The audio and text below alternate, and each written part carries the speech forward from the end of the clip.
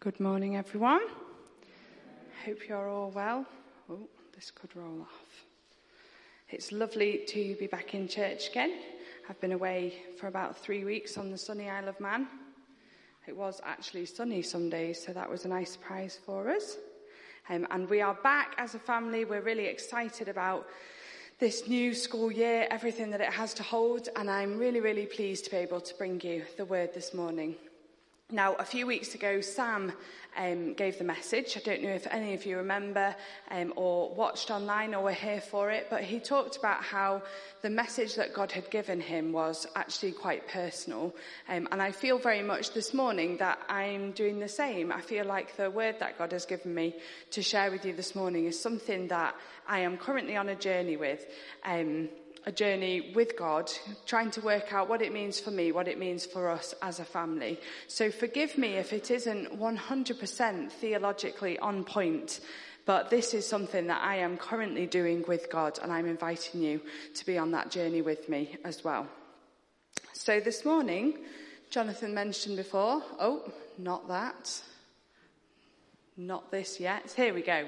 Letting go, trusting God's will over our way. And the essence of what I'm talking about this morning is actually that conflict that we often have between knowing where God wants to take us, knowing our goals and our desires, knowing the amazing things, the amazing promises of God, but being too impatient and we decide to try and forge our own path to get there instead of just resting and allowing God to take us on that journey. Now, when we think about letting things go, there are a variety of things in life that we have to learn to let go. Some of them it's easy for us to let go and give to God, and some are hard. So I've got some examples here, and I want you to have a think. I want you to give me a thumbs up if you think you find it easy to give those things to God, or if you think you would if he asked you to. Thumbs down if you think that you would find them hard, and you can be in the middle if you're not sure. So the first one, money. Okay, do we find it easy to let go of our money and give it to God? Do we find it hard? What do you think? This is time for you to be honest. Okay, we've got a couple of thumbs down, some thumbs up, some not quite sure. John Hall, I feel like yours is very specific. I like that. John's got a scale, so I'll be watching John. Okay, the next one. Our sin. Do we find it easy to give that over to God, to the foot of the cross? Easy or hard? What do we think? Okay. Interesting. Quite a lot of us have got thumbs up for that. So I wonder if it's easier for us to give things that we don't want to hang on to over to God. Next one. This is just because I have to have it in. You can't talk about letting things go if you've not got Elsa in. So if you had a magical inbuilt ability to freeze things, would you find that easy or hard to give to God? Let's have a look. Thumbs up, thumbs down. John Hall, he's straight there. He's giving it all to God. Great. Okay, next one. What about our fears, our worries, anxieties and fears? Do we find that easy to let go and give to God, or hard? What do you think? Okay. What about our possessions? Our home and our possessions. Now, this one is a little bit close to home, excuse the pun, for Sam and I. So we have returned off holiday to find that our cold water pipe has broke and burst and flooded our house. So we are currently without a home. Poor mum has had the 6 of us move into hers, so it's very loud and noisy. And actually, this is a reality now. Actually, what is it like when your home is taken from you, when your possessions are ruined? What is that like? Is that easy or hard to deal with? I feel like we are very lucky as a family because we have a home that is insured. And so at the end of the day, we know that somehow we will be able to move back in, whether it's in 6 weeks or 6 months. But actually, what about... I know. Sorry, Mum. Mum's like, no. Actually, what about all those people around the world who have been displaced from their homes or their homes have been ruined?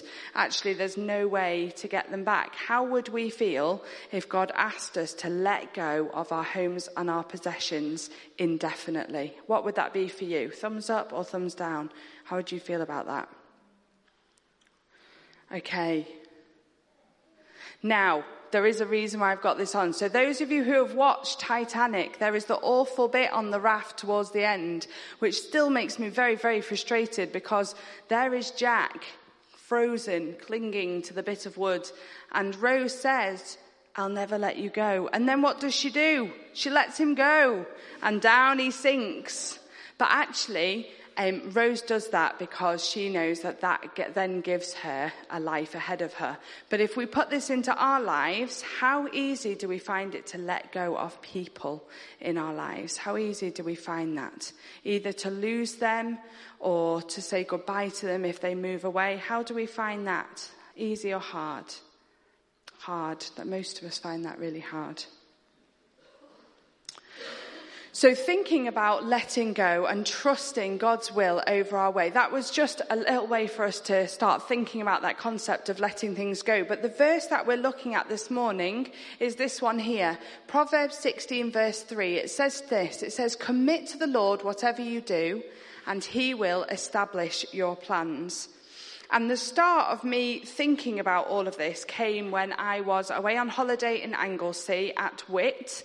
It was absolutely beautiful, and I sat down to do my devotions for the day, and my devotions was on this verse.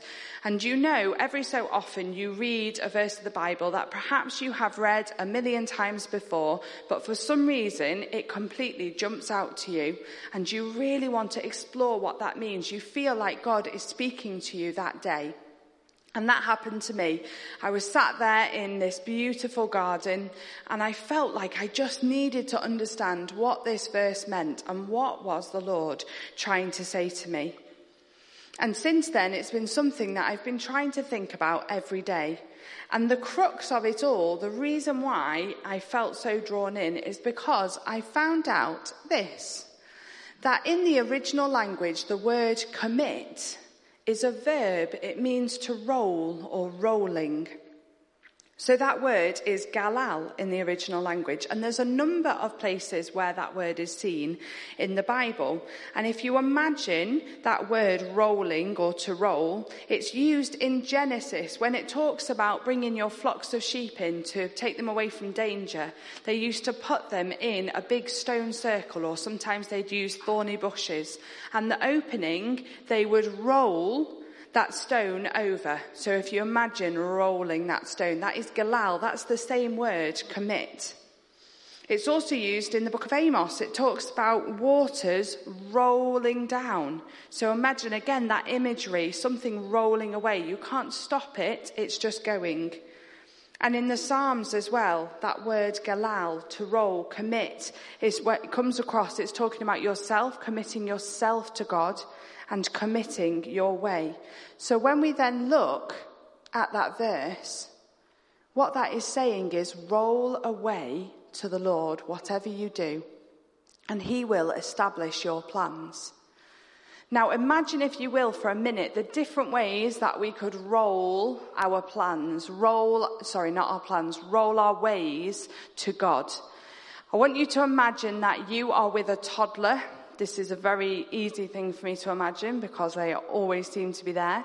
Imagine you have a toddler and your toddler has got a favourite toy, and you go to a group, maybe a toddler group or a group with a lot of your friends who have also got children, and you explain to your toddler that they need to share their toy. And they pass it to another child who then passes it to another one, and your toddler is being very, very good, but you notice that your child's eye is always on their toy. Everywhere it goes, they're just waiting for when they get it back. And when they get it back, they're checking it over to make sure nobody has used it in the wrong way or pulled a wheel off or whatever else. And I think sometimes when we commit to God, the things that we do, we're a little bit like that. We don't fully let go. We might think that we are being brilliant at doing it because we have let it go, but our eyes are always on it. We are always wondering when we get to regain control of those things that we are doing. Or imagine this. Has anyone ever heard of the Gloucestershire cheese rolling competition? Have you heard of it? Okay, I got way too sucked into watching the videos of it yesterday on YouTube. But for those of you who don't know, the Gloucestershire cheese rolling competition is something that's been going on for decades. I think actually like over 150 years or something. And it's basically, there's a really steep hill near Gloucester I think it's called Cooper's Hill. And a big wheel of cheese is chucked down the hill and people chase it, like fully chase it. And the hill is so steep that people bounce in incredible ways in all directions. I think it's classed as the most dangerous sport in our country. And they even have an entire rugby team at the bottom of the hill just waiting to take people down because they are going so fast. Now, I want you to keep this imagery in your head when we're thinking about giving things to God, when we're thinking of letting things go, because I think for many of us, we let things go to God and then we realize that actually, hang on a minute, I don't think I can trust that. And we peg it after those things that we've given to God. And we don't realize that by doing that, we are going to hurt ourselves in unimaginable ways. And at some point, God might have to put a rugby player in our path to take us down, to stop us going after those things. So let's watch a little bit of a clip of the cheese rolling and have a look what that can look like. For those of you that want to, there are literally hundreds of videos on YouTube, and it can take a serious amount of your time if you get sucked in, because there's something quite grabbing, isn't there, about watching someone go that fast and that out of control.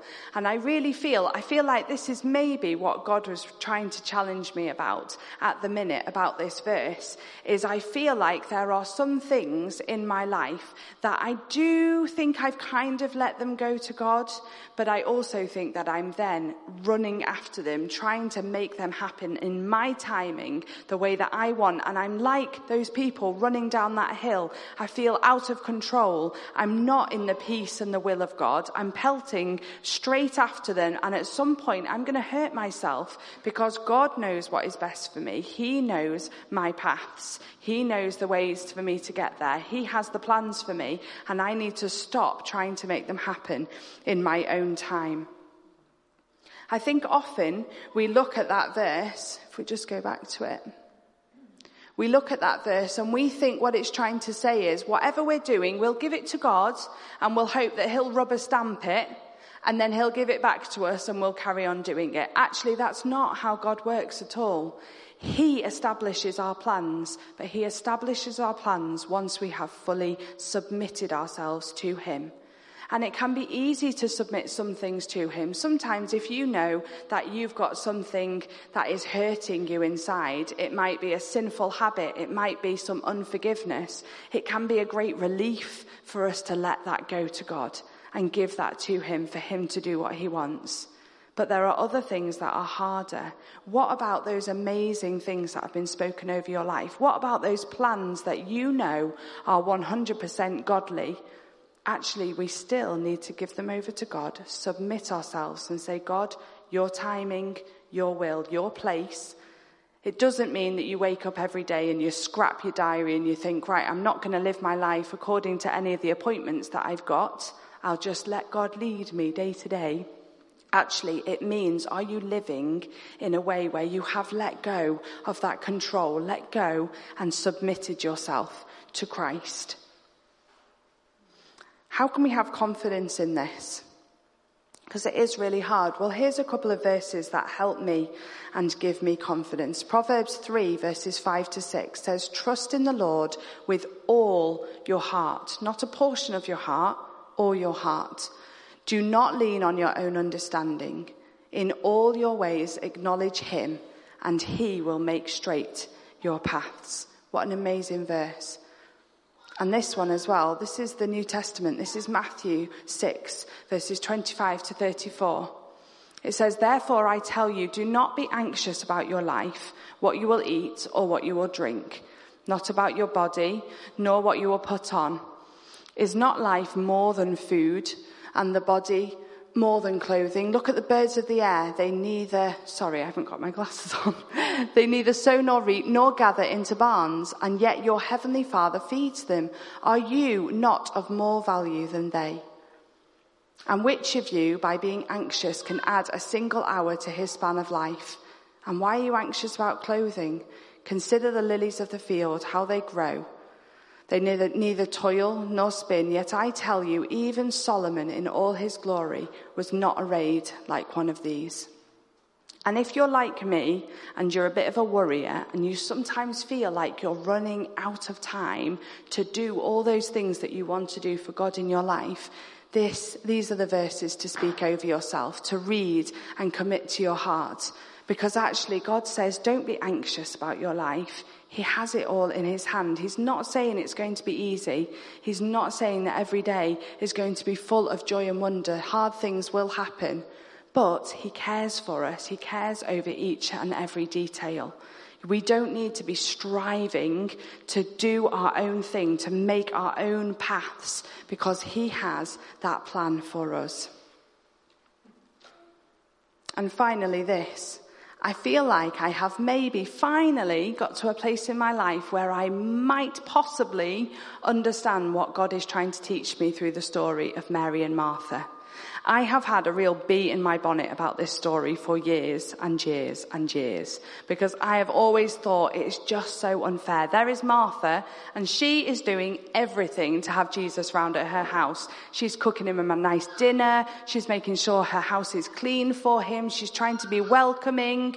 And there's Mary, I've always thought, just being proper lazy, sat there chatting to him. And it makes me really, really cross, because I think about if that was Jesus coming to my house and I was doing all of that and Chloe was just sat there chatting to him, oh, I would be fuming. I would be really, really cross.